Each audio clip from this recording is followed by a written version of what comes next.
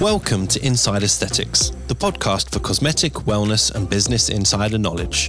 I'm Dr. Jake Sloan, a cosmetic doctor based in Sydney, and I'm joined by my co-host and good friend David Segal, an entrepreneur and a multi-clinic owner in the aesthetic space.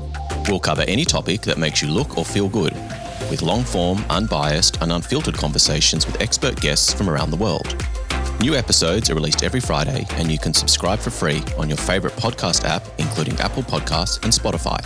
You should seek medical advice before undergoing any treatment or procedure, and these podcasts do not replace a professional and bespoke consultation.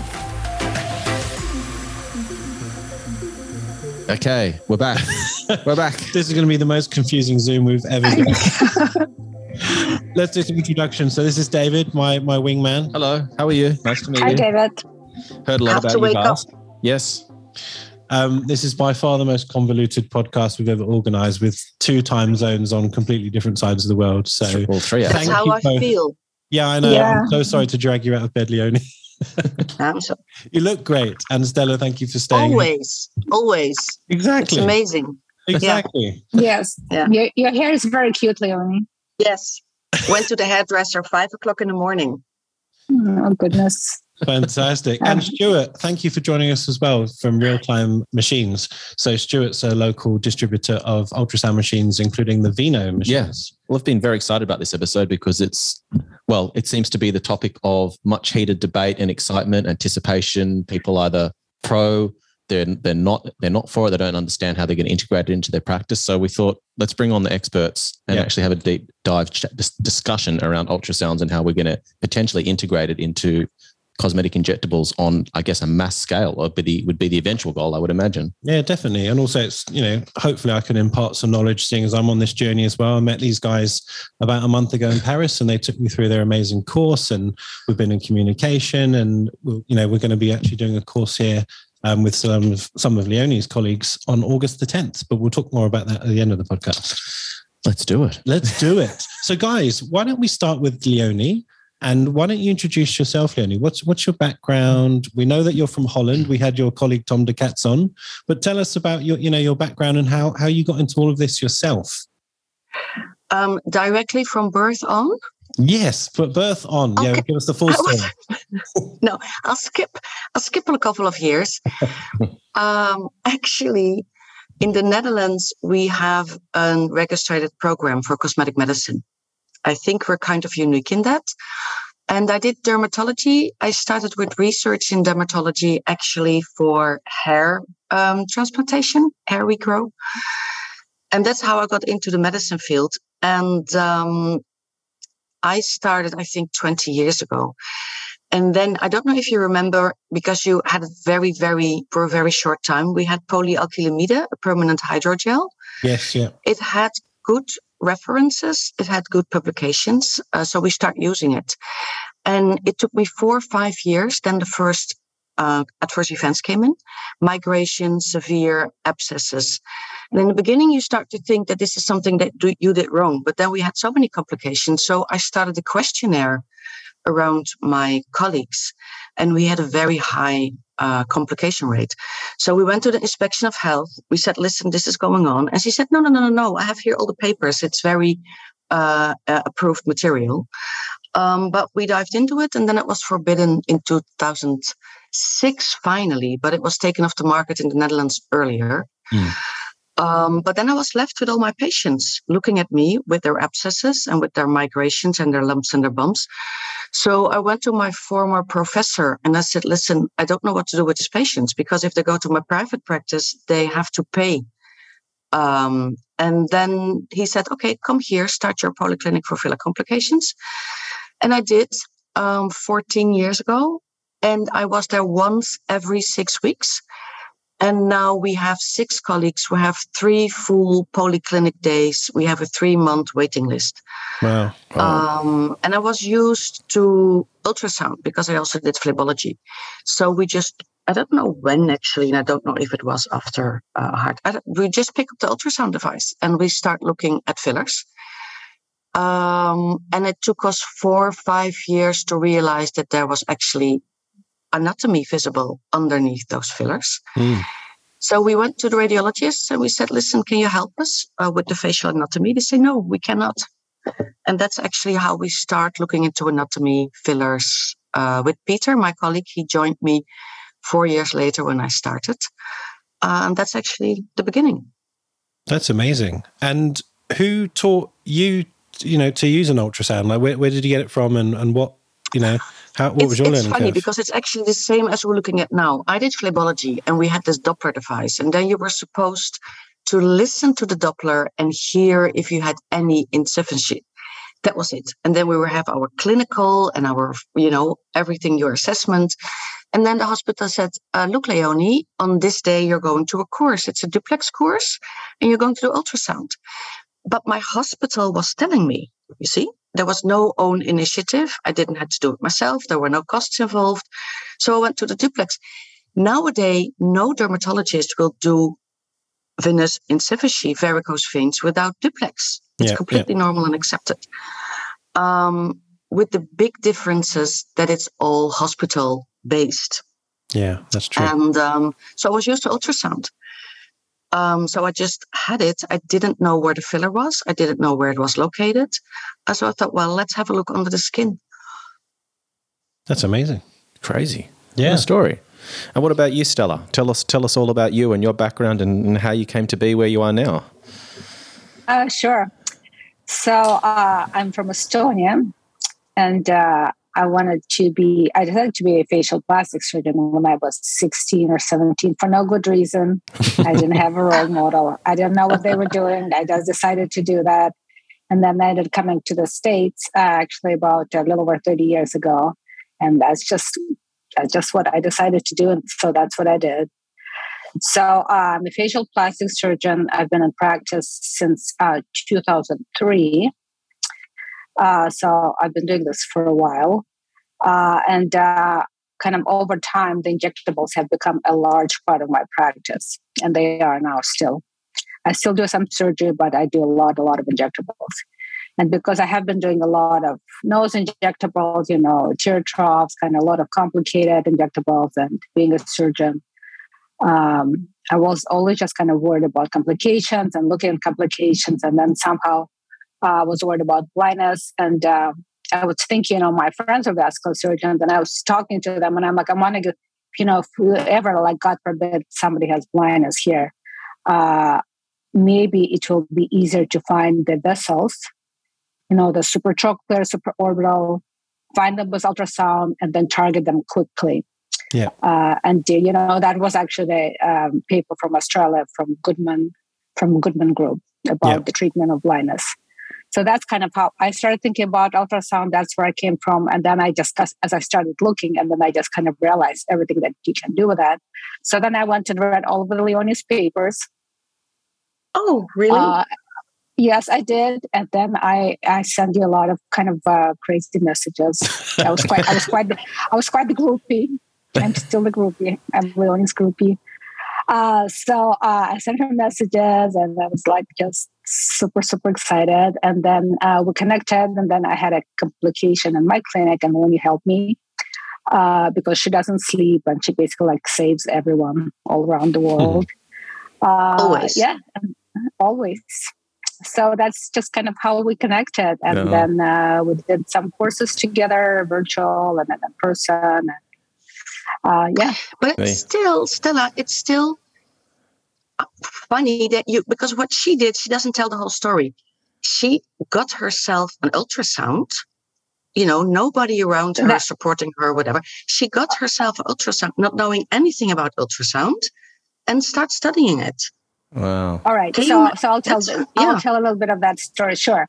Yeah. So I got myself an ultrasound. I got myself, which is weird, right?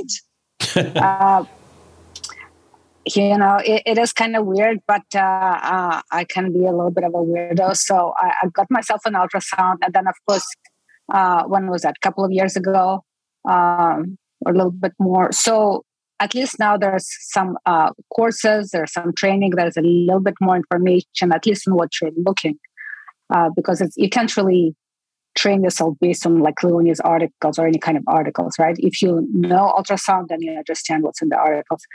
So that's trying to figure out anatomy. I figured, I would know anatomy because, I'm a surgeon, but it's very, very hard with ultrasound. So just kind of very little by little by little, and I was just looking and looking more and just trying to kind of figure what things are. And yeah. Yeah. And I can be a little tenacious, yeah. Well, I think you have to be, don't you? Especially when you're trying to break through new ground and do things that haven't been done before. Was it just you two guys that were traditional, that were originally pioneering these sorts of scans for aesthetic treatments, or the other people before you? Oh, before my first publication was in 2010. And I think very shortly there was also one, but there is a group in Italy doing ultrasound and also in Spain. And then we had Ximena Worthman. She's a radiologist and on the Department of Dermatology already for 20 years. And she also was one of the first starting to use ultrasound for skin. And she had a long way to go as well. Yeah, it's from Chile. Yeah, so if you start to look around, you'll find people who did that. Yeah, but I don't know in America if you had anybody around. So Italy, Spain, Belgium. In America, I think it's just a little bit harder. Stuart, what's your background? Because we've met a few times in the last few weeks, and you've been very kind with your time and showing me the Vino device. But what were you doing before you were selling machines? Well, before I got into ultrasound, my background was physio. Right. And I guess as a physiotherapist, I was a little bit lucky because, they were probably 10 or 20 years ahead in terms of what we know about musculoskeletal ultrasound. So it was easy for me to learn that. Whereas coming into aesthetics, I really didn't have any idea. So it's been really interesting just kind of picking up the ultrasound machine and, like you say, just putting it on the face and getting to know exactly where everything is. Yeah, absolutely. And then when did you decide to sort of branch out from physio and get involved in distribution of products? That was back in about 2015. So I've been doing it for about 7 years now. And we supply ultrasound machines to all sorts of different fields. So physio, obstetrics, sports medicine, anaesthetists, and, vets. And now in the last probably year and a half to aesthetic medicine as well. Fantastic. Well, guys, we've got 110 questions, so we're going to jump straight into it. Maybe we'll start with Leonie. There'll be a lot of listeners here. Most of our listeners are injectors, but there's lots of people in the industry as well. What exactly is ultrasound for people who aren't quite clear on what we're talking about? Oh, it's a better question for Stuart, actually, or for Stella, who's very technical. But if you want to have it simple, ultrasound waves penetrate skin. They're harmless, and then they hit on a certain structure. And if they hit something hard, like bone or teeth, sound waves will be reflected, and you have a white image on your screen. Mm-hmm. Now, if you have fluid or structures containing fluid, hyaluronic acid, cysts, blood vessels, sound waves pass through. And then you have a black image. So this is the very simple version. And then, of course, you have a lot of gray in between black and white. But every structure has its own echogenicity, so its own pattern of reflection. And the only thing you need to do is get your brain used to the different patterns. Yeah. And I guess, every woman who's had a baby will be familiar because they've had one on their abdomen at least once to check their baby. So that's an ultrasound. Am I right in saying it's the same technology that, a submarine would use to sort of bounce sound waves back and forth and, see what's underneath? Yeah. Same kind of thing? Yeah. Yes. It's also dolphins. Dolphins, yeah, that's how they Dolphins, yes. Echo. It's like and an bats. echo. Yeah. Yeah, lots very of that. Sustainable. We're mimicking nature. Yeah, and it's still. Is it painful? Is it dangerous? Anything that we should be worried about with ultrasound? Ultrasound is just a very, very high frequency sound wave. It just goes through the tissue, and it just there's a little bit of rarefaction, and that's how it moves through the tissue. There's no pain. There's no radiation. If you use very, very high power, high frequency, then you can heat the tissues up. So that's how this high frequency, the treatment works. But the diagnostic ultrasound is very, very low power. So there's no heating, there's no pain, there's basically nothing that happens in the tissue. Yeah, that's true. Like Ultraforma or Ulthera. Yeah, those are the ones that we have in Australia. Mm-hmm. And like, what depth can you typically sort of reach when you're doing these ultrasound? Are there any sort of limitations in terms of like different different shaped faces or ethnic backgrounds? Is there any sort of differences there or challenges? Or someone stuffed with filler? Yeah, stuffed with 1,000 mils. Yeah. So the depth kind of depends on the device that you're using, the probe, and usually the higher resolution the probe is, the less depth that you can do. But even for the face, usually probably the deepest we need to go is maybe 4 centimeters. Most of the time not, usually 2 or 3. So that's what we get with kind of those high frequency devices. In the body, obviously the devices are different, so you can go a lot deeper. Okay. Right. Leonie, could you explain what we mean by resolution? Because again, there's lots of injectors maybe starting this whole journey and they do a bit of a Google, they see all these different devices and it gets quite confusing. So what do we mean by resolution and how do you measure that? Oh, why do you ask all these technical questions to me? So what you have to keep in mind is that if you want to go deep, if you want to see the abdomen, or if you want to have a look at your young baby, you need a low frequency. So you want to go, 3, 5, whatever.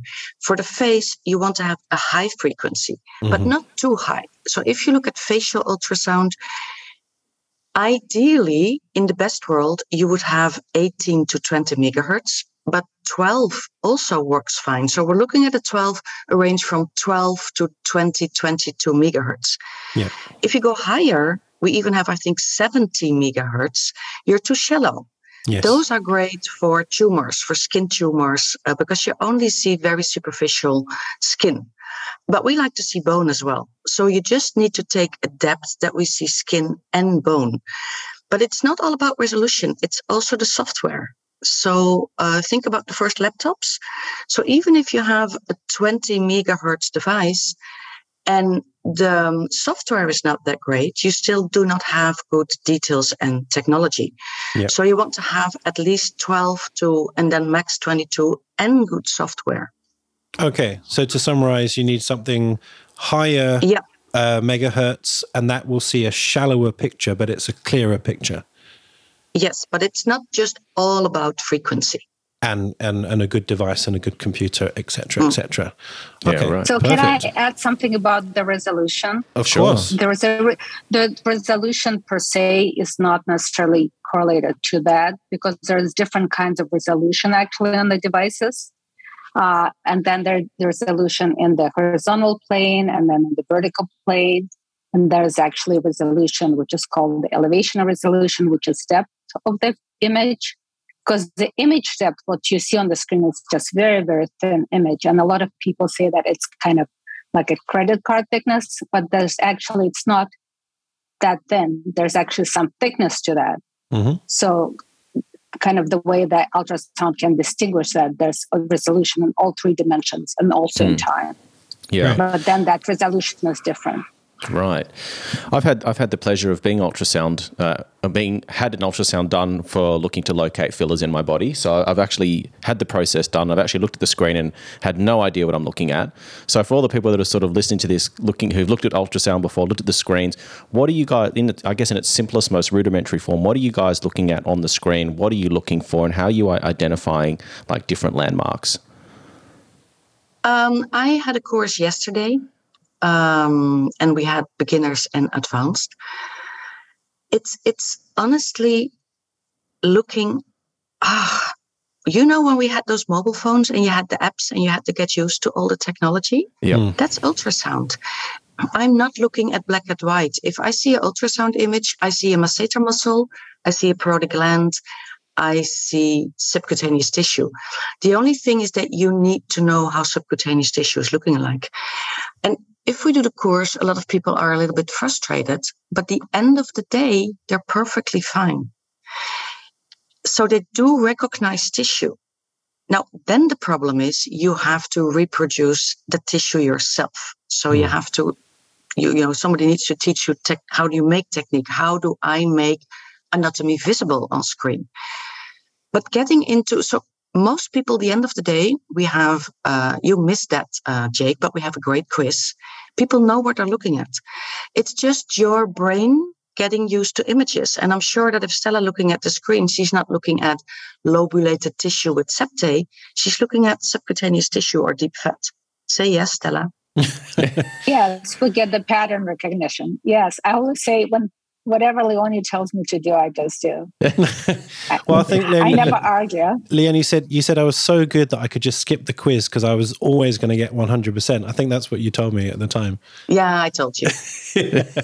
No, I'm joking. He likes having his ego stroked. Very good. No, I'm kidding. Well, I've got a picture of Leonie clapping me. I've got proof. Yeah, I wanted to get into your podcast, remember? Yeah, that's true. Whatever it takes. No, but taking this back to maybe beginners, because I've it's fresh in my mind. I've seen ultrasounds in vascular surgery and other sort of modalities, but doing it to the face, like you say, when you first look at it, you're like, what the hell is that? It's just grey and white and black, and some bits look a bit snowy, and it's very difficult. So everything's in a grey scale, and I think Leonie said right at the start, if you've got a solid object like bone or metal, it will give you a white colour, whereas something like fluid is black, and then everything else is in the middle. Right. So that's like the starting point, that if you're a complete newbie, that's how I would take it. And then, what I learned from the course, or what I took away, was you've got some standard positions. So you always look for a reference point, such as the masseter or, the parotid gland. So that sort of helps get your eye in, because if you know what that looks like regularly, then you can sort of, get your brightness, which is called gain, to sort of understand the other structures around it. Is that how you would describe to a beginner? That's how we start to teach people to look at ultrasound. Yes, because you need reference points. Like exactly you say, you have the masseter muscle, you have the DAO, you have to understand how certain structures look. You have to understand the rules of your car driving and all the signs before you start driving. Yeah. That's not how we started. I remember that we had no clue where we were looking at. And it's the same for Stella. It took her a long time to know what she was looking about. I know that I spent hours with Peter and our anatomy book, and we said, Peter, there has to be fat pads. How do superficial fat pads look? We had no clue.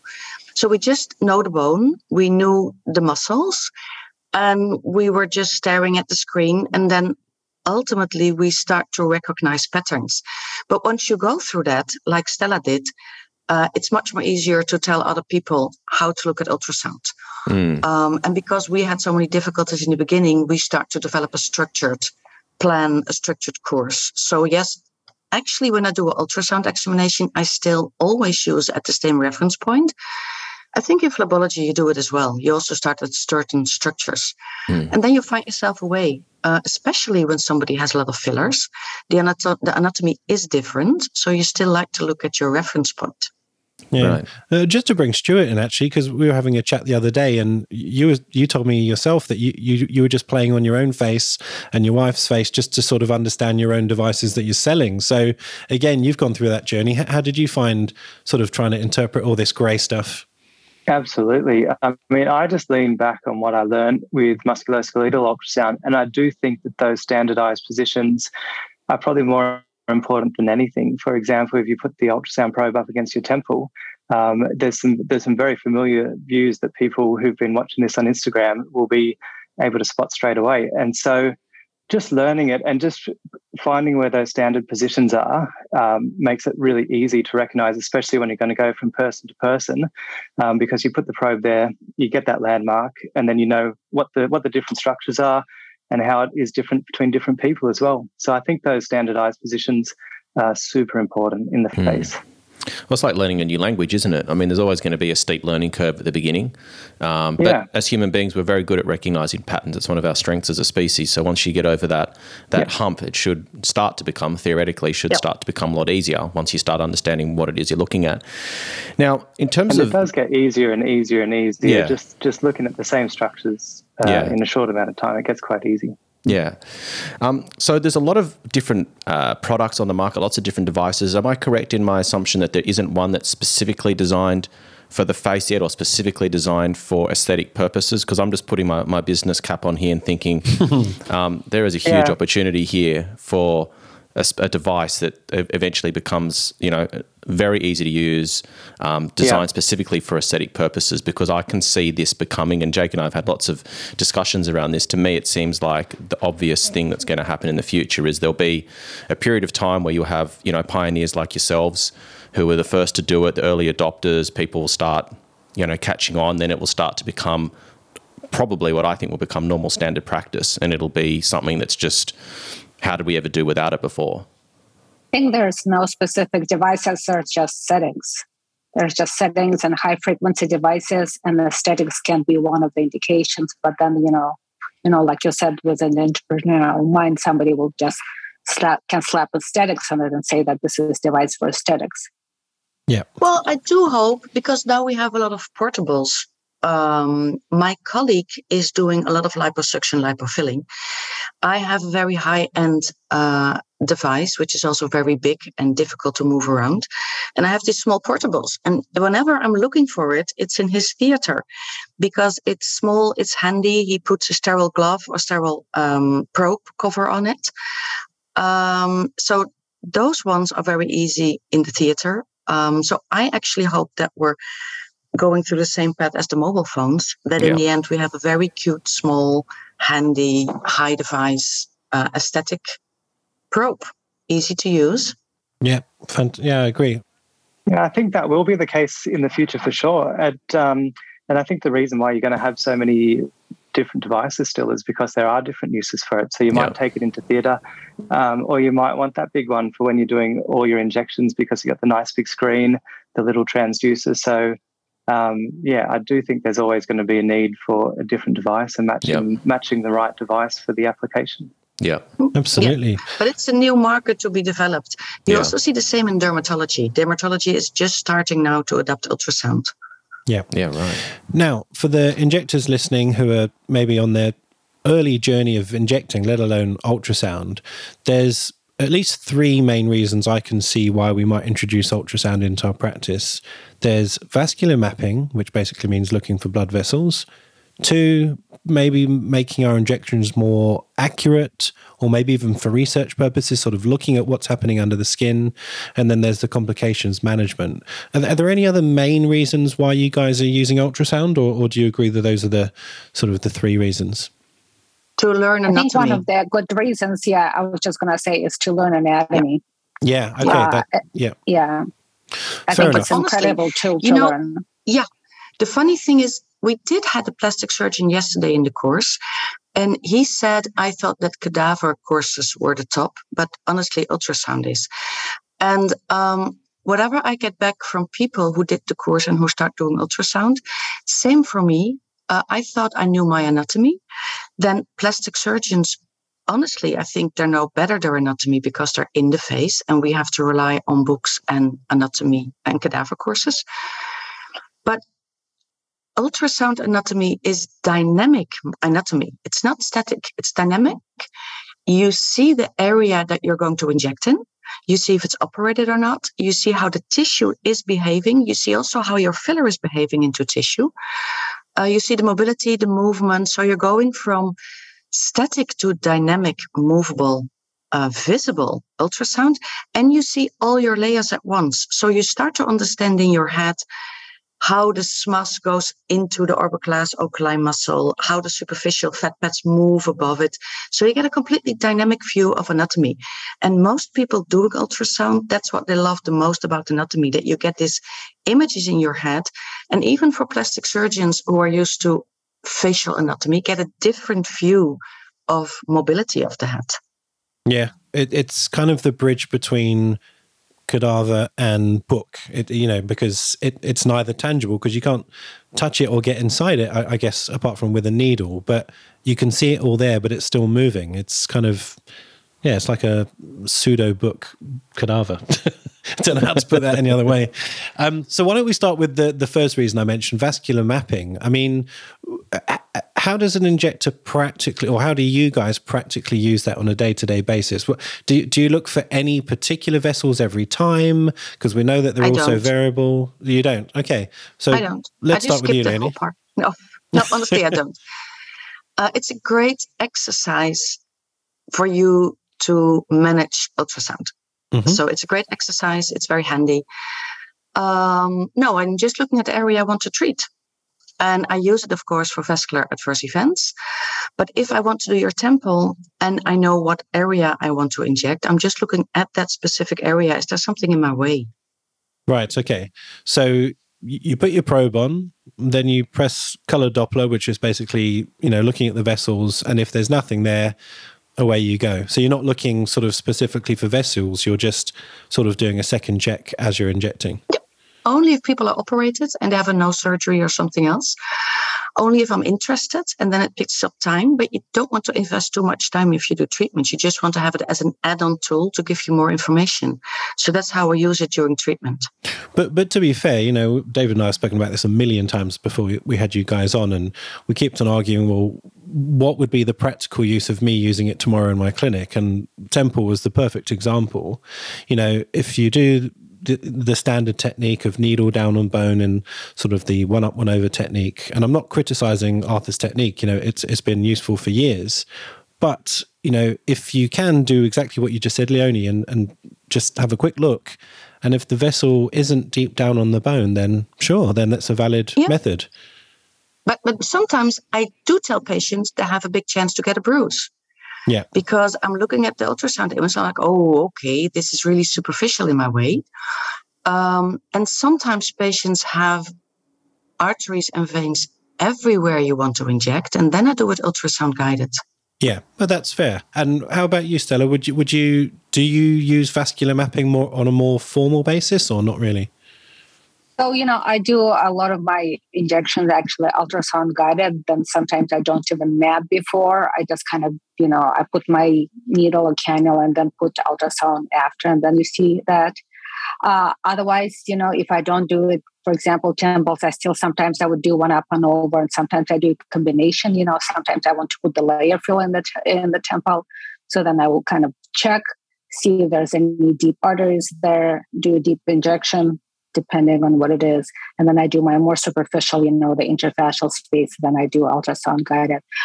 One kind of like warning that I always like to warn people that I teach, that especially when people start looking and depending on the device that they have, if they don't see a vessel, it doesn't mean that it's not there. It just might mean that they are not looking very well. And they just don't maybe... some devices that just, cannot find all the vessels. Facial vessels, they're tiny. Tiny vessels, tiny flow. It's not like trying to find a carotid. Yeah. And then another thing, also, they have to be very careful, that they put the device in the same direction that they will put the needle.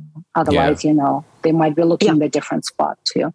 So maybe the take-home message is don't inject with impunity. Just because you can't see it on the ultrasound. Always. Still, That's always a message. Yeah. Yeah. And that's also one of the discussions. I'm so sorry. That's also one of the discussions that we have, that you're not able to see all vessels, but ultrasound adds more safety. Mm-hmm. There's no 100% safe injection. And people are sometimes worried after a one-day course because they think, okay, I start to understand, but I don't master it completely. But I always tell them, don't worry, because you did it always without ultrasound. So just get used to the images, improve your technique. And all those years you have not been using ultrasound. So, it's an extra tool. Get yourself used to it. And then if you're familiar, you will add more safety. But in the beginning, you never used it. So, it's not an extra. You don't have to be afraid that you don't see it because you do your normal thing. Yeah. Do you both still use both needle and cannula, or have you noticed that you've moved more to one way or the other, having used ultrasound? I start to use it differently. So I start what I was used to taught, and now that I see the backflow of filler, how it behaves in tissue, I still use both. But I start to use, where I used to use needle, I now start to use cannula. Or I use needle with a different angle. So if you look at the temple, we inject in a very perpendicular way to the bone if you do a 1 up, 1 over. And then you do have more spread into other tissues, also a bit in your superficial temporal fat compartment. If you have a little bit more of an angle with your needle, it stays better in the layer that you want to have it in. So I start to look into different techniques, and also a cannula, if I use it, I like to use it with a very shallow angle. Mm-hmm. So I keep my filler in the deep fat where I want to have it. Okay, and how about you, Stella? Have you changed your technique, or are you just doing it under vision but same technique? I don't think they changed the technique because of the ultrasound. It's just it's kind of your practice changes, and then you sometimes kind of adopt different techniques, and then you like some of them and some of them don't. Yeah, other than, of course, doing all the ultrasound-guided injections. For those, I usually use cannulas for fillers. And then if I do dissolving, then most of the time I actually prefer the needles. Okay. Yeah. Yeah, that's another... I just take over the questionnaires, if you don't mind. Sure. No, but I'm really curious, Stella... You start, because people always say, but do I have to do ultrasound-guided injections now? And that's very difficult. But the thing is, if you start to do ultrasound, you can kind of like to do ultrasound-guided injections. And that's what I hear you say. You say, I do a lot of ultrasound-guided injections. Why do you do that? It depends. Some places I kind of like to do it for safety, kind of with a caveat that, you compromise a little bit of a quickness of your injection. It might take longer. And then you kind of have to make sure that the aesthetics don't suffer too, because when you do those ultrasound guided injections, and if I want to spread it in the temple, then you have that probe on the top, but then you have the gel, and you can't really see what happens to the surface of the tissue. Because with that gel, the surface is distorted and you don't see what happens until you wipe the gel off, and then you see that there's a lump. So then there's just kind of all those little accommodations that you have to do. So I do it either for safety, either for kind of like, depending on like what layer that I want to do, basically. Yeah. And then if you want to keep your confidence, you kind of have to do that too, because if you never do it, then you cannot be confident doing that. How do you practically perform that, Stella? Because injecting in itself is you need all of your wits about you, and using both hands, you've sometimes got some difficult access to the patient's face depending on your room situation. So how are you actually scanning someone's face and injecting at the same time, or do you have assistance from someone in your clinic, or how does that work?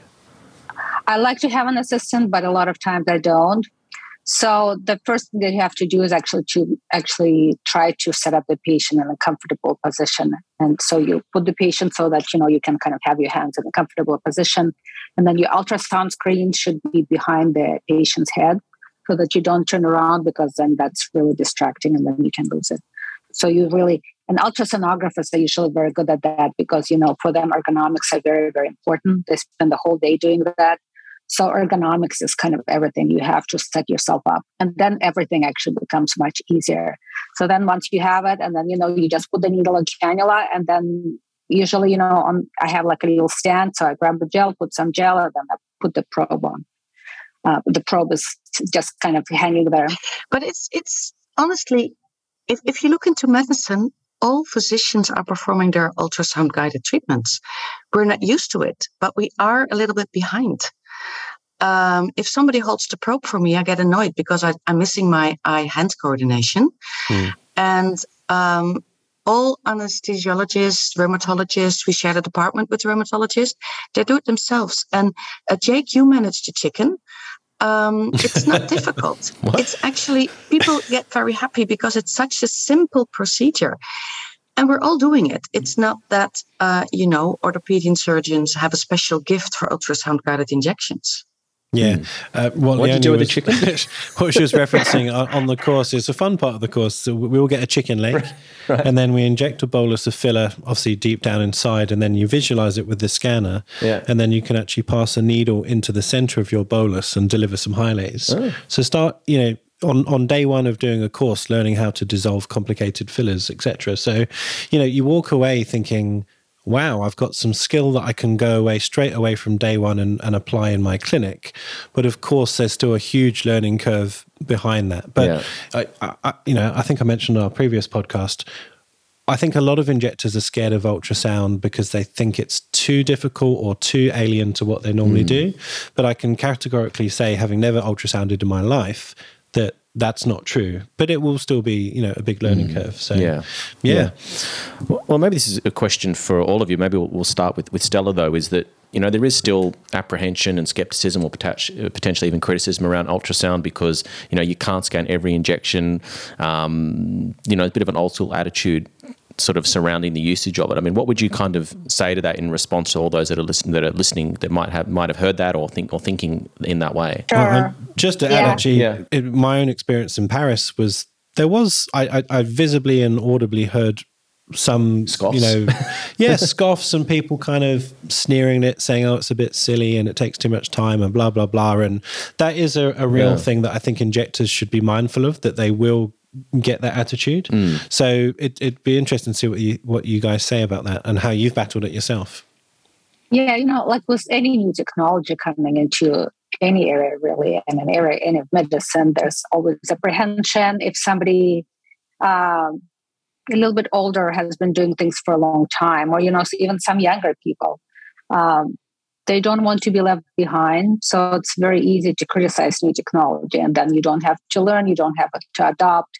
If you have a lot of clout and you just say it's bad, and people automatically believe you. And you don't want, a lot of people just kind of don't want to go through that learning curve, and maybe they will not look very amazing for the next several months or the next couple of years while you're doing that. And they're used to looking amazing and kind of like being the stars in their field. So I think there's a part of that. And a part of that, I think, just comes from ignorance, right? People really don't understand what it is and what you can do and what you can achieve with it. And I think the big part of it is just kind of educating people, basically. Like what you can do with it, what it can contribute to your treatment, what it contribute to learning. And I think once people actually understand, I think they'll be probably more prone to actually say, maybe I will try it, because I think it will help me as an injector. It will help my patients. How about you, Leonie? Because you're one of the pioneers. So what were your colleagues saying, let alone, other injectors? We had the same resistance in the Netherlands, and now it's in our educational program for cosmetic medicine. Young people love it. Young people are innocent, eager to learn. Everything they do is new. Remember when you start in the hospital? Everything is new. So they pick up ultrasound very quickly, and they love the fact that they can see what they do, and they love the fact that they see anatomy. So for them, it's very reassuring. But I think, that's what Stella said, we don't want to change. So look, if you look in the history of medicine, it always went like that. If you talk to Ximena, she had the same problems. If you look at all type of operations that we had, it's always a big hurdle. And it's okay, because you have to prove that there's some initial or additional value in your new technique or in your new operation or in your new whatever. I think in every field you have innovations and you have to prove them. And it's annoying. I can understand that if you have your practice, you're busy for 10 years, you're doing a great job. Patients do not always come back if they have a complication. We always ask them, did you went back to your treating physician? And they say, no, I'm not going back. So you might not be aware of the complications that you have caused. And then suddenly you have to implement a tool that's annoying, time consuming. You have to learn something.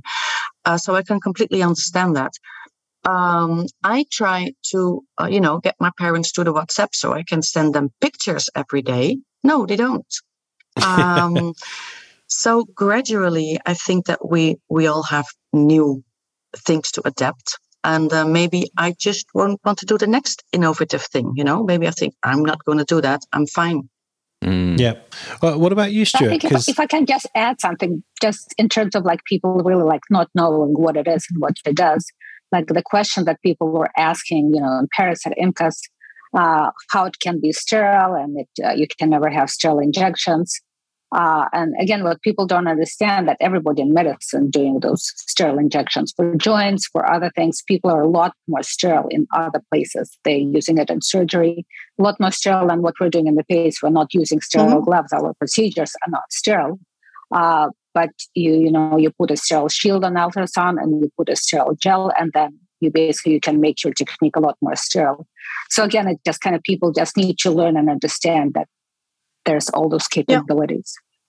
Yeah. And we have a choice, right? So if you go into anesthesiologist industry, you have to use ultrasound. They teach you that in your medical procedure, in your residency. There's no question where you're going to use it or not. We have private practices. We have no continuous educational program. So we can choose whether we're going to use it or not. And that's also a bit more difficult, I think. Mm. Yeah. And what about you, Stuart? I think that's the thing. It's a tool, and it doesn't necessarily have to be used in the same way for every single person. But if you have the tool, you have the option. You have the option if you want to have a look and see if there's a vessel there, if there's some filler that you want to dissolve, you have the option. So I think it's a useful tool. And I think that it probably will become the standard in the future. And I think that some people will use it for every single patient. And then there's going to be some people who will just use it sometimes and for certain things. So I think that's the thing with ultrasound. You don't have to take it on and do it a particular way, especially at the moment. But I think it is a very useful tool for a lot of different things. And people are going to find, there's still people that are going to find their own ways of using it. So I think that's still developing. What's your experience when you go into an Australian clinic, Stuart? Do you find the doctors, I mean, presumably if they've invited you in, they're keen, but have you found, people who are kind of like, oh, this is a bit silly.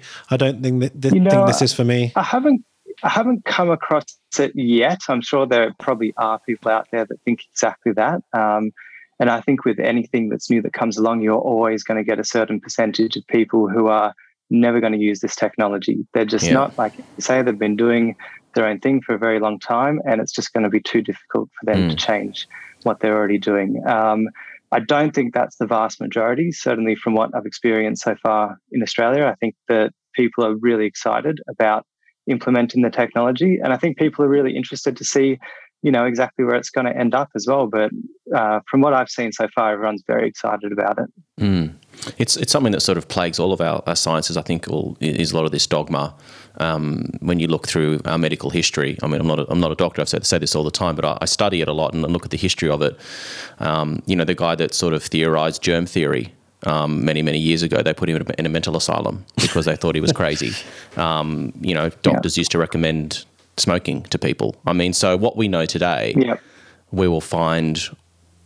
What were the questions that we have today, or the things that we doubt we'll find, or the things that we think we know today, we'll find out that we were so wrong in a very short space of time, because things are moving and continually changing all the time, which is why I think these sorts of communication channels where we have on people that are brave enough to be pioneers in these areas, that we're able to get this message out and educate people rather than just hearing one voice. But it might be, that in 20, 30 years' time, we say, do you remember that we used ultrasound? Yeah. And then we say, really? We used ultrasound? That was so silly. Yeah. You never know. Yeah. Well, my opinion is that we'll actually be saying, do you remember the days where we did temples where we just kind of guessed without an ultrasound? That's what we'll laugh at. Well, we do it now before we even knew about vascular occlusions, when fillers just came onto the market and we were just injecting it like nothing could go wrong. And we had no idea that there was this ticking time bomb going on. I mean, you go to every conference, every single aesthetic conference, there's a talk on blindness and occlusions every single time. And everyone's interested and everyone's a bit scared. And yet, you hear this resistance to ultrasound and it doesn't add up. It seems crazy. So, yeah. Well, looking at, we call it vascular adverse events because we still don't know what the cause is. We did now more than 110 cases ultrasound guided. We're looking at blindness. So we're still doing a lot of research to understand the reason, what really happens to blindness, what the mechanism is. But to treat adverse events with ultrasound, once you manage ultrasound, it's simple. So we have 6 colleagues and nobody's panicking. We're like, oh, when do we have time? Do you have time? Well, it's honestly, if you master ultrasound adverse events are not difficult to treat. So that gives you a lot of rest in your head. Yeah. And also a lot of peace for the patient. Well, whilst we're talking about that, that was going to be our sort of, we spoke about vascular mapping. We were going to talk about more precise injecting, but let's focus on complications, because you're obviously working with Tom at your complications center. So, guys, if you missed, a few episodes ago, we had Leonie's colleague Tom DeCatz on, and he spoke about all of this. But, take us through a common scenario. Someone's sent to your center, Leonie, and, they're complaining of lump, firmness, swelling. What do you actually do with your ultrasound, and what do you generally see? Are there particular patterns or common things, or is it very varied? Turn it around. If you see a lump, where do you think it's located? You don't know. So most of our skin, what do we have? 9 skin layers, 5 skin layers, depending on the area where you are. Honestly, complication management, I think ultrasound is, you cannot do it without it. There are many things, like, for example, we see inflammation. Even Tom, who's doing inflammation, always uses the ultrasound. Is the skin involved? Is it just a granuloma? Where is it located? Is there an abscess because it's in the glandular tissue? Is there an abscess because you have a phlebitis? Did you ever realize that if you inject your filler on top of a vein or just into the fascia where the vein is coursing, you develop a phlebitis? And it looks like an inflammation. People are set on antibiotic treatments for a long time, on prednisone. But you have to remove the filler, and you don't know where the filler is because you see an inflammation. But phlebitis is something that we only discovered because we were using ultrasound. You have it everywhere, but also in the face. And if you think a lump is very superficial, it still might be injected in the fascia, pushing up that fascia. So it feels as superficial. It is at the same level as your subcutaneous tissue, but it's just being pushed up and it's in the fascia, and it's much more difficult to reach. So honestly, with ultrasound, if you want to do surgery, you have to open that leg, right? Otherwise, you don't know where you have to remove or stitch anything. And if you want to diagnose a problem, you can do it blindly, but it's much more handy if you can see the problem. Yeah, I think that's the practical reason why a lot of listeners will hopefully understand why ultrasound is so important, because, we'll get patients with lumps and bumps and things that aren't perfect yet. To use your Hyalase blind seems a bit silly, but that's what we're doing currently. Well, and also just the amount of the volumes that you're putting into people, because you're just hoping that if you spray enough in, you're going to get rid of the problem. Yeah. So, I think we have sort of covered this before, but could be worth discussing again, is like, what sort of differences in Hyalase are you actually using when you can actually pinpoint the issue, as opposed to when you're just kind of guessing where it is? On average, we use 75 units of Hyalase to dissolve a lump, to treat vascular adverse events, to whatever. Because you're very specific. Yeah. That's a paradigm shift, really. Yeah. You're injecting thousands of units into people. We're sort of talking amongst ourselves, and I even heard a colleague today say, she has at least 3 or 4 boxes of Hyalase, which is like, 20,000 units in her clinic. It's, that's how silly it is, because we don't have any other way without seeing the vessels if we have an occlusion. Well, yeah. And then I guess if you sort of take that concept and then combine it with what we were talking about the other day with Dr. Bentali, who there are people like him starting to come out saying that they are seeing indications of potential issues with Hyalase causing, depression and sorts of issues with the body that we don't think is happening yet, but maybe it is. Yeah. Yeah. So if you ask me, and when you talk about complications, I'm getting a little bit more radical, a bit more Dutch, actually. I think that, we have responsibilities. We're treating patients. And if we cause the complications, we should be the one managing that complication. And if you're able to do that with a very low, very targeted, and not only it's using a low dose, you also see what you're doing. Yeah. And you can have a very specific follow-up. You see the lump, you inject it, and then the next time you can see, is it gone or not? I think somehow we are obliged to our patients that we use this type of visible technology instead of doing blindly. Yeah, I just had a question that we haven't planned, but I'm going to ask Stella because you're in the States and they're very litigious in the States. Yeah. So, you've obviously got ultrasound in your clinic and you're a facial plastic surgeon and you can handle probably most disasters. But if you had a colleague who was injecting and created what looks like an occlusion, develops into a necrosis, and God forbid it goes to court, and the judge says, well, hey, there's these other really advanced doctors using this ultrasound thing. You didn't have it in your clinic. Do you think there are legal implications that you might have injectors who are not using best practice, or is that still a little bit contentious? It's not considered standard of care yet. Right. Yeah. So I don't think that injectors are liable if they don't have ultrasound. There might come a point that they'll be liable for not using ultrasound, like not using a sterile technique or something.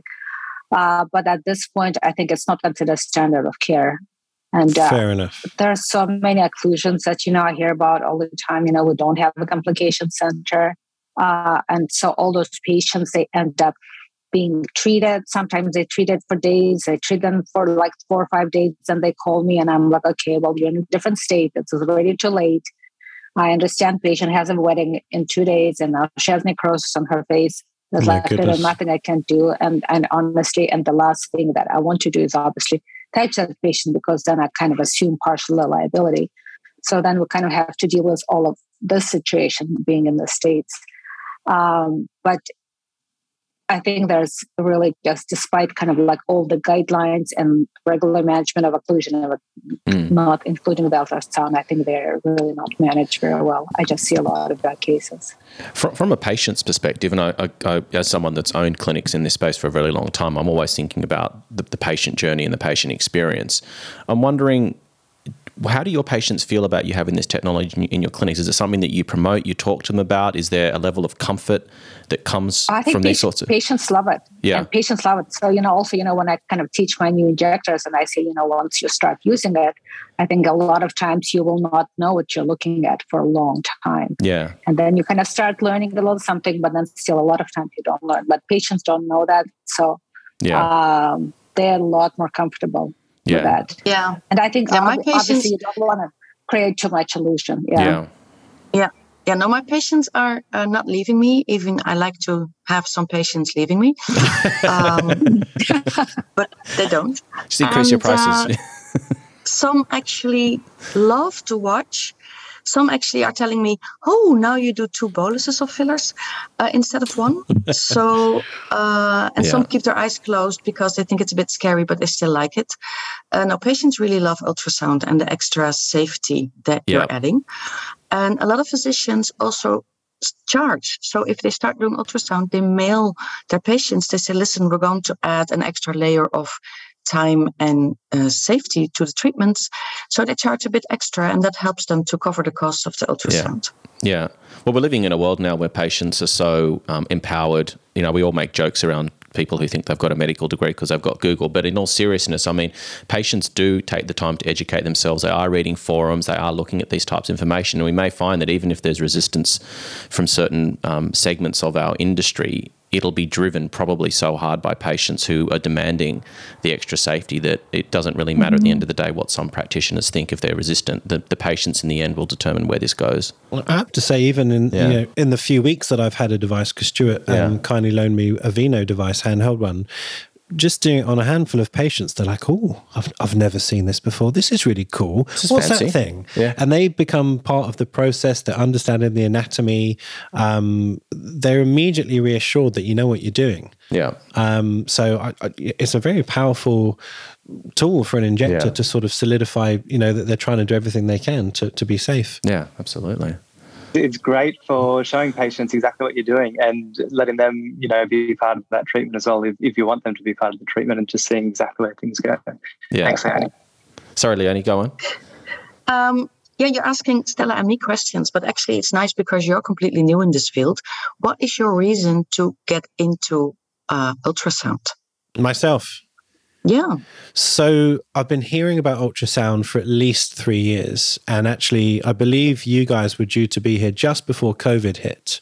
So I was going to do that course. And of course, things have been extended. And I think Australia is behind now as a result of just COVID. It's not because, we didn't want to learn. It's just, Europe sort of opened up and America opened up and we haven't. So from looking out into what's happening in the world and seeing people like yourself and Stella, I personally feel like I'm, behind educationally. And so I'm hungry for that. So I want to use it for all the reasons that we've mentioned. Safety. When I first spoke about it in its most simple form with David, I said, look, I'm going to go on this course in Paris and I want to learn takeaway things like if I can scan the temple, modify my technique if I have to, then great. I don't need to know anything about the rest of the face for now. I can learn, but at least one thing I can make better and safer. Yes, there's a complications issue. I get, sent lumps and bumps, and patients can actually self-refer to me. But again, I'm doing it blindly, and I'm sort of guessing. There's almost never any good history. The patient doesn't know what filler was used. They don't know where, what depth it was. They've often fallen out with the other doctor because they've got the lump and they don't want to go back. So you're almost doing this blind. And like Stella said, you take on that responsibility. So if I can look in their face, look at the lump, assess it, define it, target it, it's obviously going to be better for me, but the patient as well. So, for all of the reasons that we've mentioned. And the other one as well is, and this is something, again, that's plagued my clinics, and you and I, Jake, have had lots of discussions around this, is patients that come in as a first-time patient to you, but they've been clinic hopping. They might have seen other practitioners over the years. They've built up all this filler. They don't know where it is. They might deny having any filler in them at all. Maybe they've got a facial implant. None of these things that you can tell until you're at. And imagine, like, you can just scan someone's face and go, yep, you've got filler here, and here. Yeah, and you actually know what what you're sort of looking at. So, David, exactly like you were saying, David. So I actually use it a lot in my consult, like any consultations for fillers, for surgeries, any patients, and sometimes it completely changes the plan. Like for example, the other day I had a patient who came in for, I think she came in for chin filler and for neck liposuction. And once I started looking, first of all, she already had an implant. She had buccal fat removal, which still had a chunk left on one side. She had it gone on the other side. And then she had like all this fullness here. But, once I looked, it was just, she had very, very thin subcutaneous fat. And then she had huge digastrics. And then she had huge submandibular glands. So if somebody had to go and say, do like Kybella on that person that I think, you do a bunch of Kybella, Jake. I do some Kybella. So if somebody had to do that, it would be a complete failure because it would all go into muscle and probably would, get inflammation in the muscle, inflammation in the submandibular glands. She wouldn't get any results. And then that contributes to the failure of the treatment too. Do you I think that's kind of a big part of it. Do you see? Do you hear how much information she got out just by putting an ultrasound on? Yep. It's like driving. It's like driving a car without a. It's like driving a car without like being able to see out your mirror, your screen, your front screen of your car. You're just driving, but you don't know where you're going. Yeah, it's a consult. I just she came to me and I told her everything that was going here, and everything in her face. We completely changed the plan. We did totally different things, and didn't do the thing that potentially would be not helpful and potentially even probably could develop some complications. So she could see she had a lot of glandular tissue. She had a very low subcutaneous amount of fat. I mean, for me, I hear her talking, and for me, it's the same. We're so used to ultrasound that you don't realize all the information that you get out of all just scanning somebody. Yeah. But you make a pre-treatment plan. Yes, that's definitely true. Yeah. And you also see if people had former fillers. So suppose you had 4 months ago hyaluronic acid, not even a permanent filler, but you had hyaluronic acid, that will dissolve over time. So if you add more hyaluronic acid as a new practitioner, patients may say, oh, this is disappearing very quickly. But you also have to take into account that the hyaluronic acid already being injected will dissolve as well. So you get much more information. Yeah, it's true. I mean, we call it Belkyra, not Kybella, but same thing. Yeah. It's one of the most patient-specific treatments that we have, unlike Botox and filler where everyone can benefit from some degree, but you're either a good candidate or not a good candidate for Kybella or Belkyra. So having a scanner to literally look at that prepartisanal fat and say, sorry, you're not a good candidate, and not guess and not waste thousands of dollars trying and maybe even risking skin necrosis because it's too thin. I mean, what an amazing tool that is. You measure the thickness before and you measure the thickness after treatment. Yes, you can prove it, because sometimes the photos, you can't tell, or they're flexing their neck and it's not the same angle. But as you say, if you can just measure the fat and say, look, it's a centimeter thinner or whatever it may be, then it's proof. Yeah. Can't argue with the ultrasound. And not with me. No, exactly. Now, just going back to complications, how do you differentiate between an artery and a vein? Can you do that on an ultrasound? Well, an artery is positive. Yeah. And you see it. You see boom, boom, boom, boom. And vein is floating. And a vein is very easy to compress. So that's why you have to adjust your technique. You have to have a very light hand. You will compress all the veins. Yeah. But you also use it to diagnose, because you just push your probe a little bit and then your vein disappears. They're bigger. They're more straight. It's definitely a different structure than an artery. Yeah. I was going to say as well, I could assume there would be some utility in terms of actually ruling out occlusions. I mean, you could get like a hematoma, you could get like a huge amount of swelling that you think is an occlusion, or a patient that's catastrophizing. Because, I know it would be very difficult for people to believe this, but there are patients out there that sometimes catastrophize, or they might be a hypochondriac and they might be, thinking the worst has occurred, and actually having this tool to say, look, it's not an occlusion.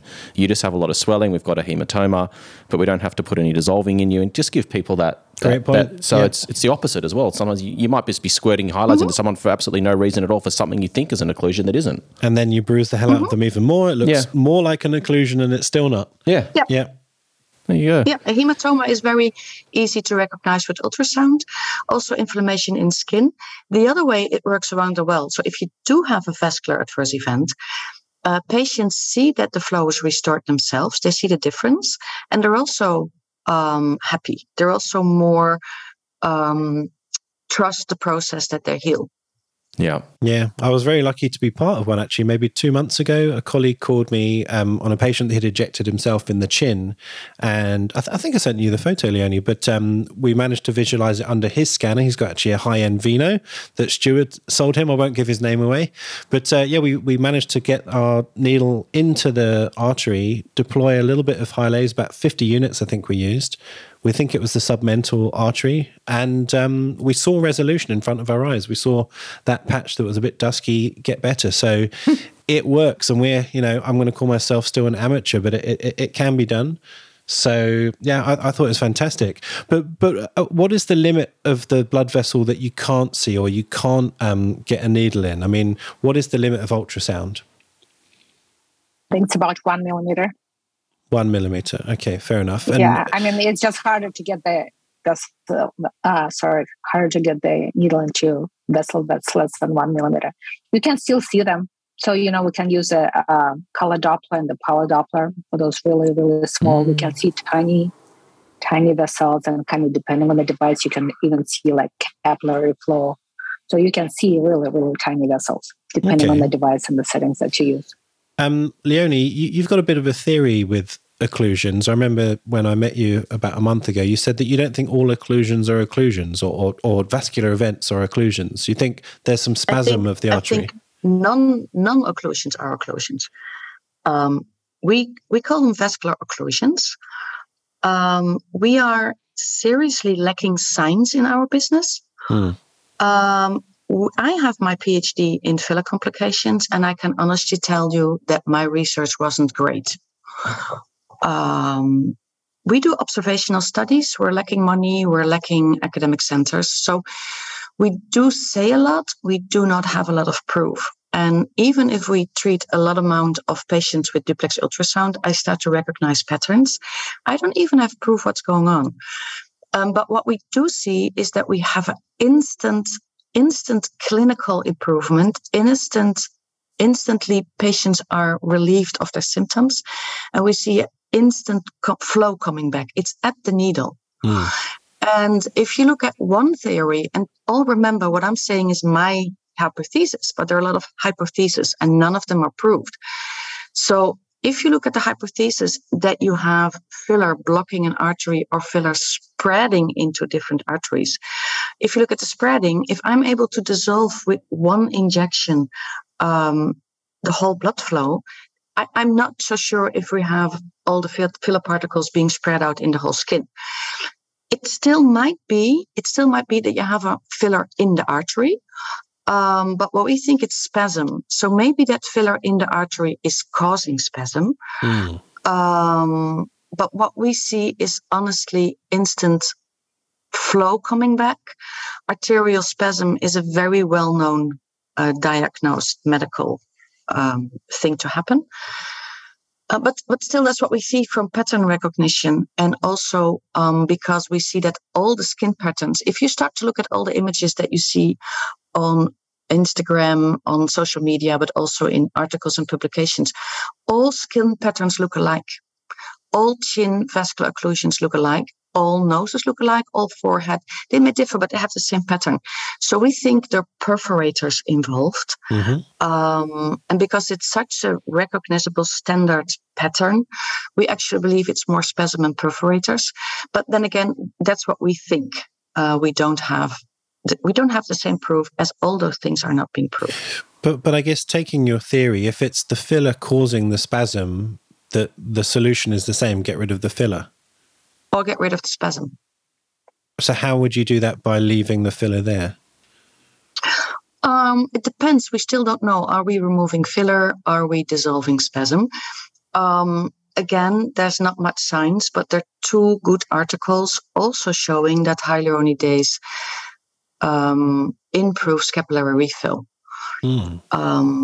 One is a very good research group that showed that in mice, not in human being.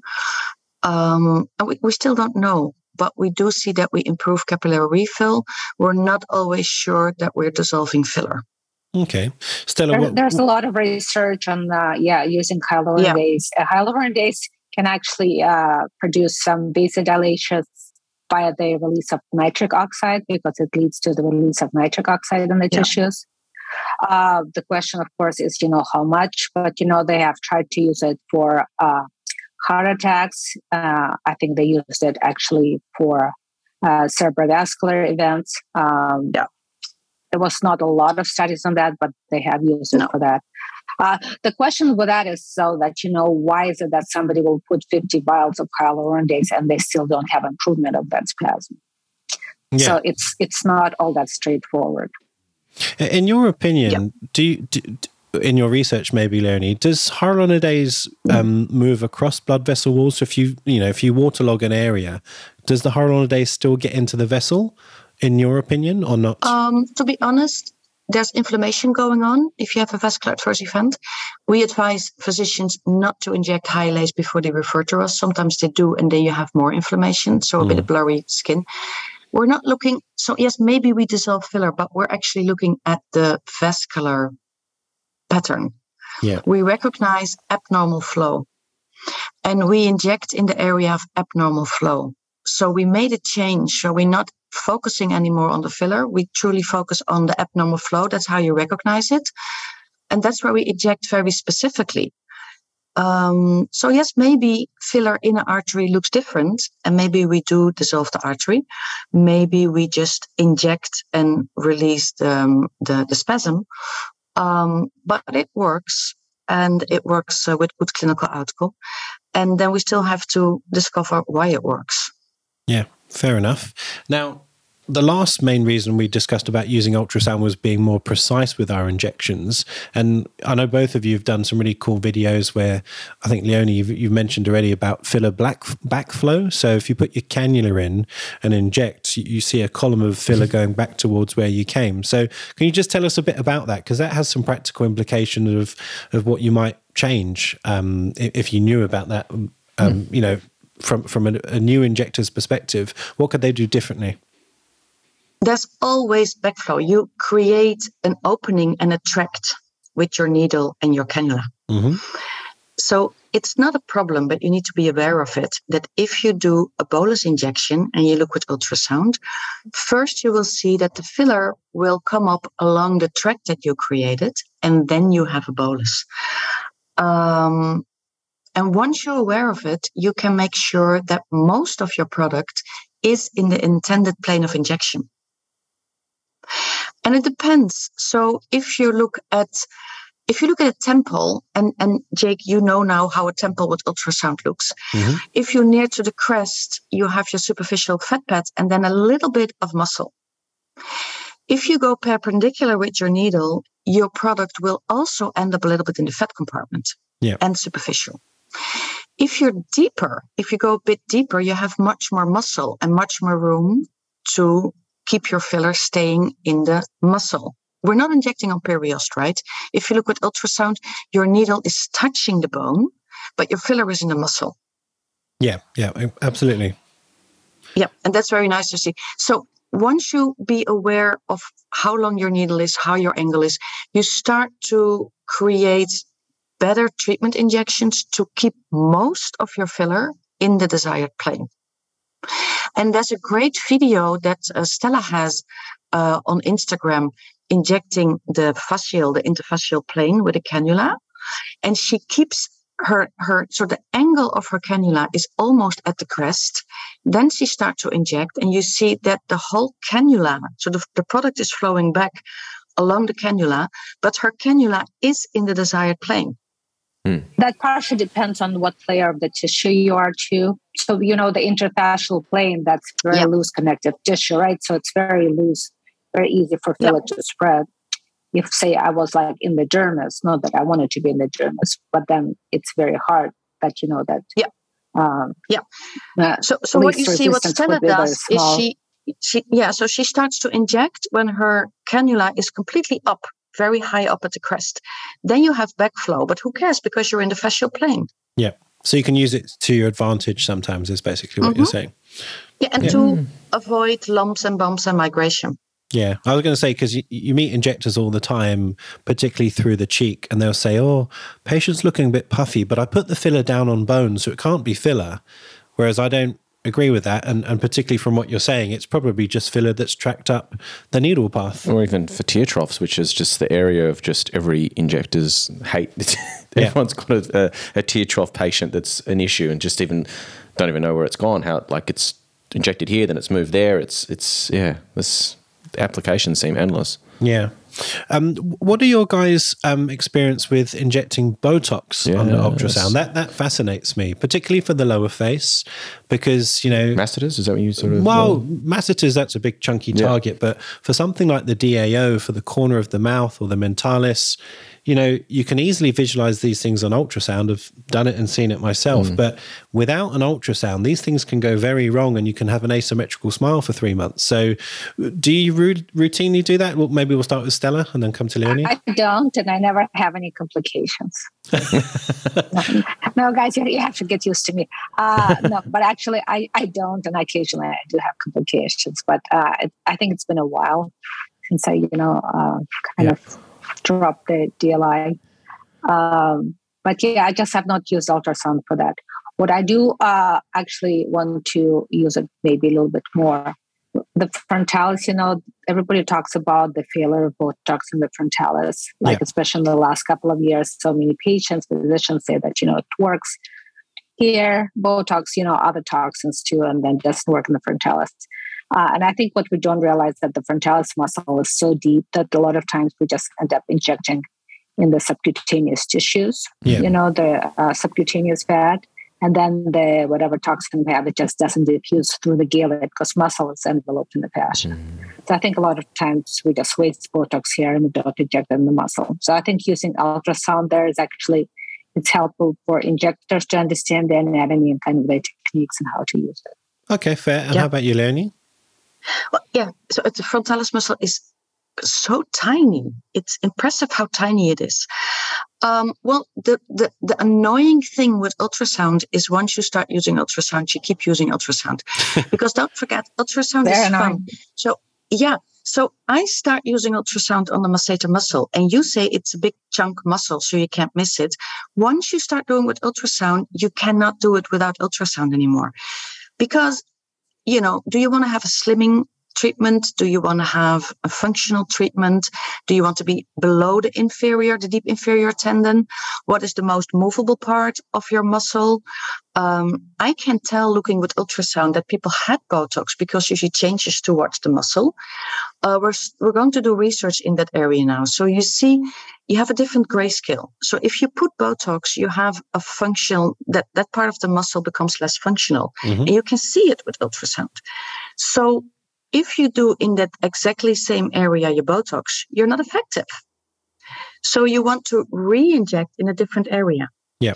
And then you do your Botox in a certain area and you have movability of your muscle in a different area when you come the next time, because you train your muscle differently. So you already see there are a lot of things to see with ultrasound. So I take my ultrasound, I ask the patients, do you want to have slimming, both, or functional? And I very specifically inject underneath, above the muscle. I inject in the most movable part. Much better outcome, much better longer duration. I avoid the areas where I treated before because I can still see that with your ultrasound. You see the changes. So you keep effectiveness. And unluckily enough, I did start with the DAO as well. And I have a lot of patients that I know for a long time. And I do one side ultrasound guided and the other side not. And it's annoying because now my patients start to make images 2 weeks after treatment. And they say, maybe I'm wrong, but I think that the side you did with ultrasound is more effective than the other side. Anyway, that's just where I'm beginning. I think you're more targeted, and maybe it's something that you should do if people say I'm not responsive to Botox anymore, for example. Well, I'll tell you why I ask. A friend, she DM'd me on Instagram and said, how do you do your DAOs? And we both agreed we'd had a similar technique. But then I said, I've had a look with ultrasound. And even though it's, a more superficial muscle than DLI, they sort of cross over. It's not as superficial as maybe you think, no. and therefore, are you wasting your Botox, or are you potentially going to contact other muscles if you're not in the DAO? So that's how this whole conversation came about. And yeah, I just, like you said, once you've got an ultrasound and you can look, it's very hard to go back and go blind again. Yeah, so it's a bit annoying. It's kind of a bit scary, but exciting at the same time. Maybe we could bring Stuart in just for the sort of final part of the podcast, because I'm aware that you guys have got Sundays to get on with and Stella's got to go to bed. Stuart, there's a whole ton of devices around, and you sell several yourself. What would you say about sort of high end versus low end, or not low end, but handheld? How would you describe your range, I guess? It's a good question. And Veno Ultrasound has the whole range. So they're a premium ultrasound company. So they do everything from, the radiology units right down to the handheld.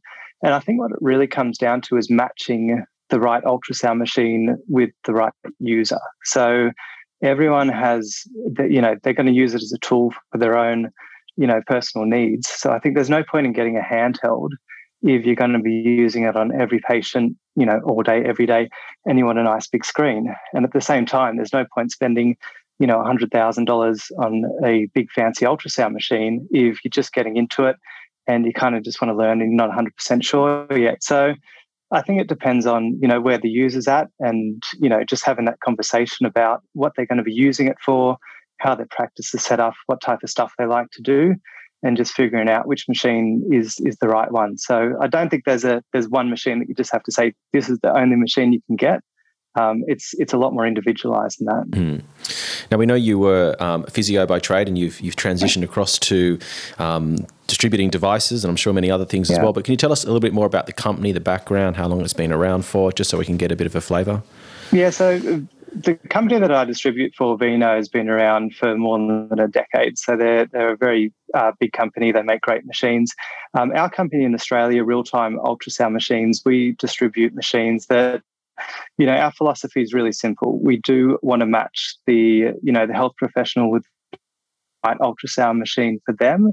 And then we also want to make sure that we support them, with whatever they need on their ultrasound journey, whether they're just starting out in ultrasound and we need to kind of help them to find good courses and good educators, or, help them set up the right presets for their machine and, give them ongoing support with their software and, upgrading needs and all that type of stuff.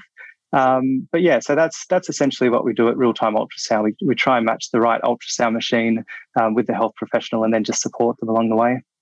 I do not completely agree with Stuart. And as we have 3 male in here, if you ask a male what kind of car he wants to drive, you know, So I would like to have the best high defend. I like that. Yeah, that's what I want. Yeah. Okay. The only reason I disagree with that is, and I agree, if somebody said to me, money is not an issue, what machine should I get? I would say get the best one. But I think the trade-off is that some people will choose nothing. If they can't get, if they can't, for example, have the best machine, then they're not going to have the machine. And I think instead, if all you can get is the handheld machine, we have an amazing handheld machine, and you can, I think you've seen some of the images on it now, and I think the presets, where they need to be. So it's good enough. But you're right. If you can get the best machine, get the best machine, 100%. And it makes your job easier. Yeah. But a cheap second-hand car also drives, right? So in my practice, I have a very high-end, very good device, but I also have the portable ones. And if we give courses, we teach people actually on the high-end devices, because then they know what they need to see. And we also have the portable ones. And if I use the portable ones, I'm disappointed for 10 minutes and then I'm fine. Because they do work.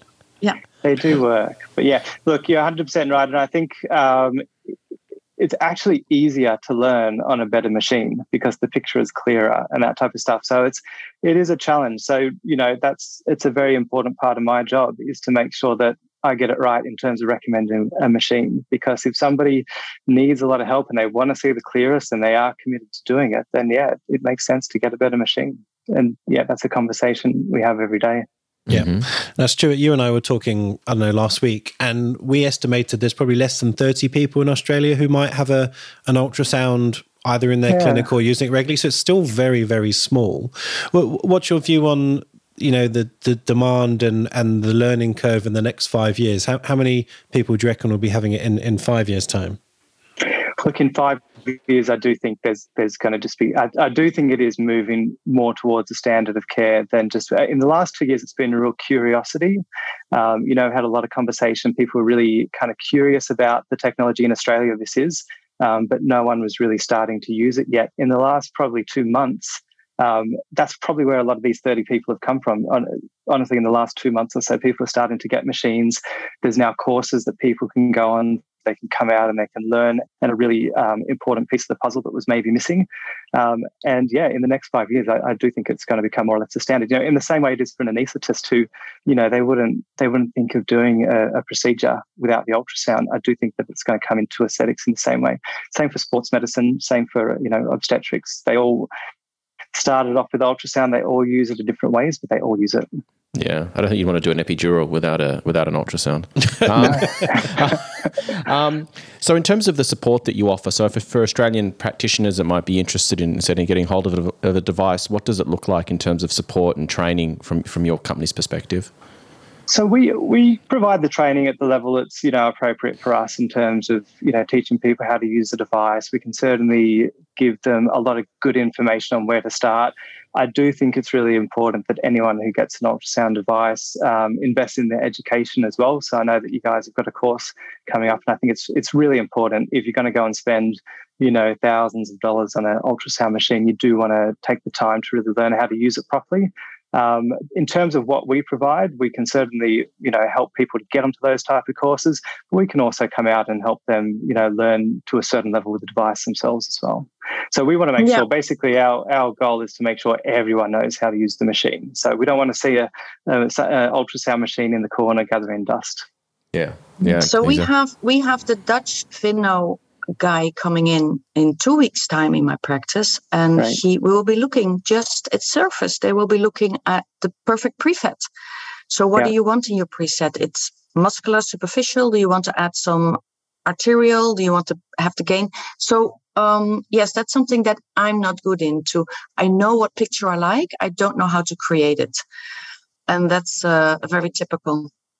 And I sent Leonie some pictures of some different structures in the face and said, "What do you think about this?" She said, "It's all right, but I like it more like the pictures on the Instagram."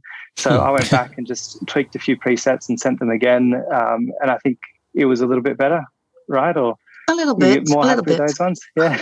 A little bit. It's a hard task, Master. You've got a bit of work to do by the sounds of things, Stuart. Yeah, that's what we do. So, well, we've got a partnership announcement to make, don't we, Jake? We do. So if anyone is interested in maybe getting a Vino device, what we can do is if you sign up to worldwideaesthetics.com/ultrasound, leave your details.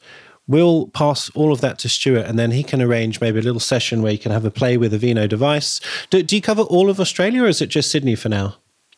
Yeah, we cover all over Australia.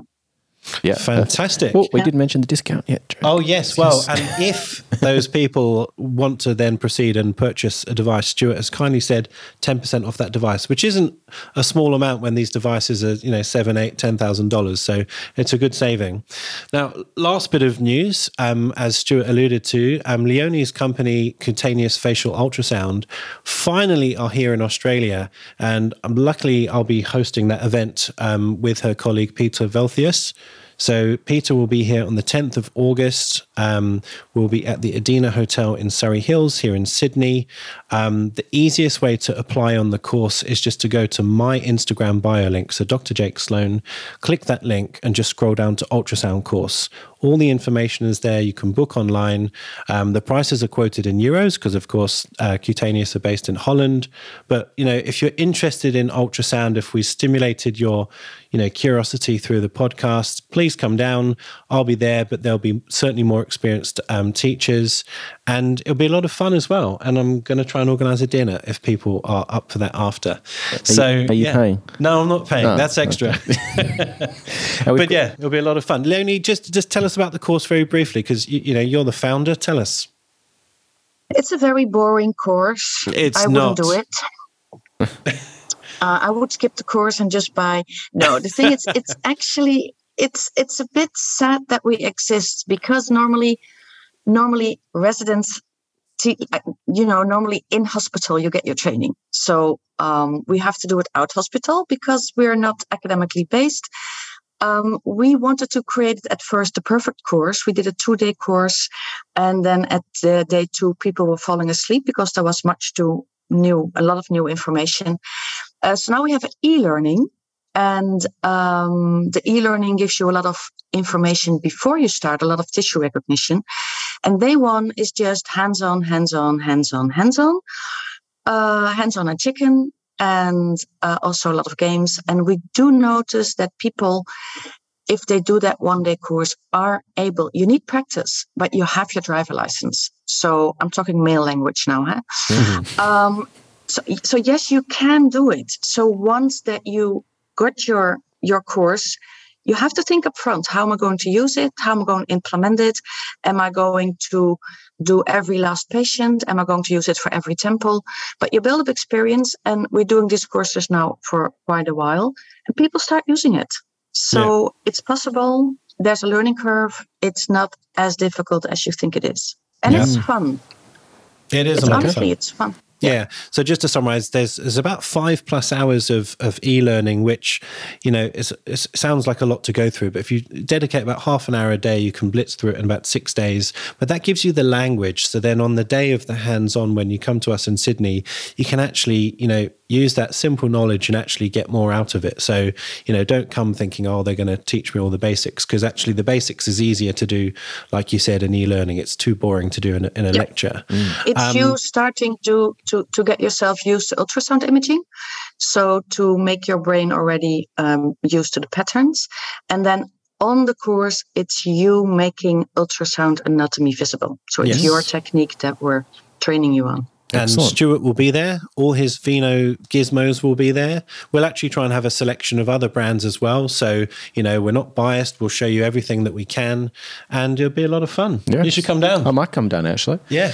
And as if that wasn't enough, we've also got a special Inside Aesthetics discount code. So when you go to the link in my bio link on Instagram, when you go to the checkouts, you actually get another €350 off. Wow. I thought you were going to say a free set of steak knives, no? No, just a discount on the ultrasound course. So what you do, you type in these letters, IAX cutaneous. So again, IA, the letter X, and then the word cutaneous. And then if you click apply code, that will get you discount. Excellent. Now, before we go, we've got a couple of listener questions. Anything we didn't cover in the podcast that we need to ask? Yes. Just got 3 questions, guys. Maybe Stella will take this one. So this is from MD Cosmetic Injections. You know Michelle Dodd. You met her in Paris. Yeah. What exactly do you see with a vessel when it's in vasospasm? A bit like what Leonie was saying. What does it actually look like on a scan? So in the spasm, so if you know kind of your patterns of your vessels, you can see that it will be either smaller or it will be totally absent. I mean, again, it's kind of hard to tell that the vessel is not there if there's nothing. But if you just kind of know the patterns of normal blood supply, then you can apply vessels. It kind of gives you an idea. If you're looking in the area of some kind of a vascular incident, then you kind of have basically that clinical suspicion too that you can use. Okay. So I think I would say that other than that, there's all kinds of other like arterial spasm and venous spasm, and I don't think it's probably relevant in this. Yeah. Well, would it be a simple idea to look at the normal side and then reflect back and then say, it's smaller? Let's look at the normal side just for comparison. Yeah. Sure. Yeah. Yeah. And one of the other things is that it's accompanied with a lot of hypervascularity on the other side. So you see a lot of vessels being dilated, and then you have silence. Okay. Fair enough. Well, we'll leave it at that. That's quite a complex question. Yeah. Oh, Martina, a good friend Martina Lavery from Sydney. She's asked, do all fillers look the same on ultrasound? So, for example, difference between G primes and age of the filler, etc. I think they mostly look the same. There's some people that look like that. The filler deposits will look a little bit different shape. I don't think our devices are good enough to actually distinguish, the actual density of the filler. I think very high end devices, very, very high frequency, you can see a little bit. But the shape of that filler deposit will depend a lot of the technique that person uses.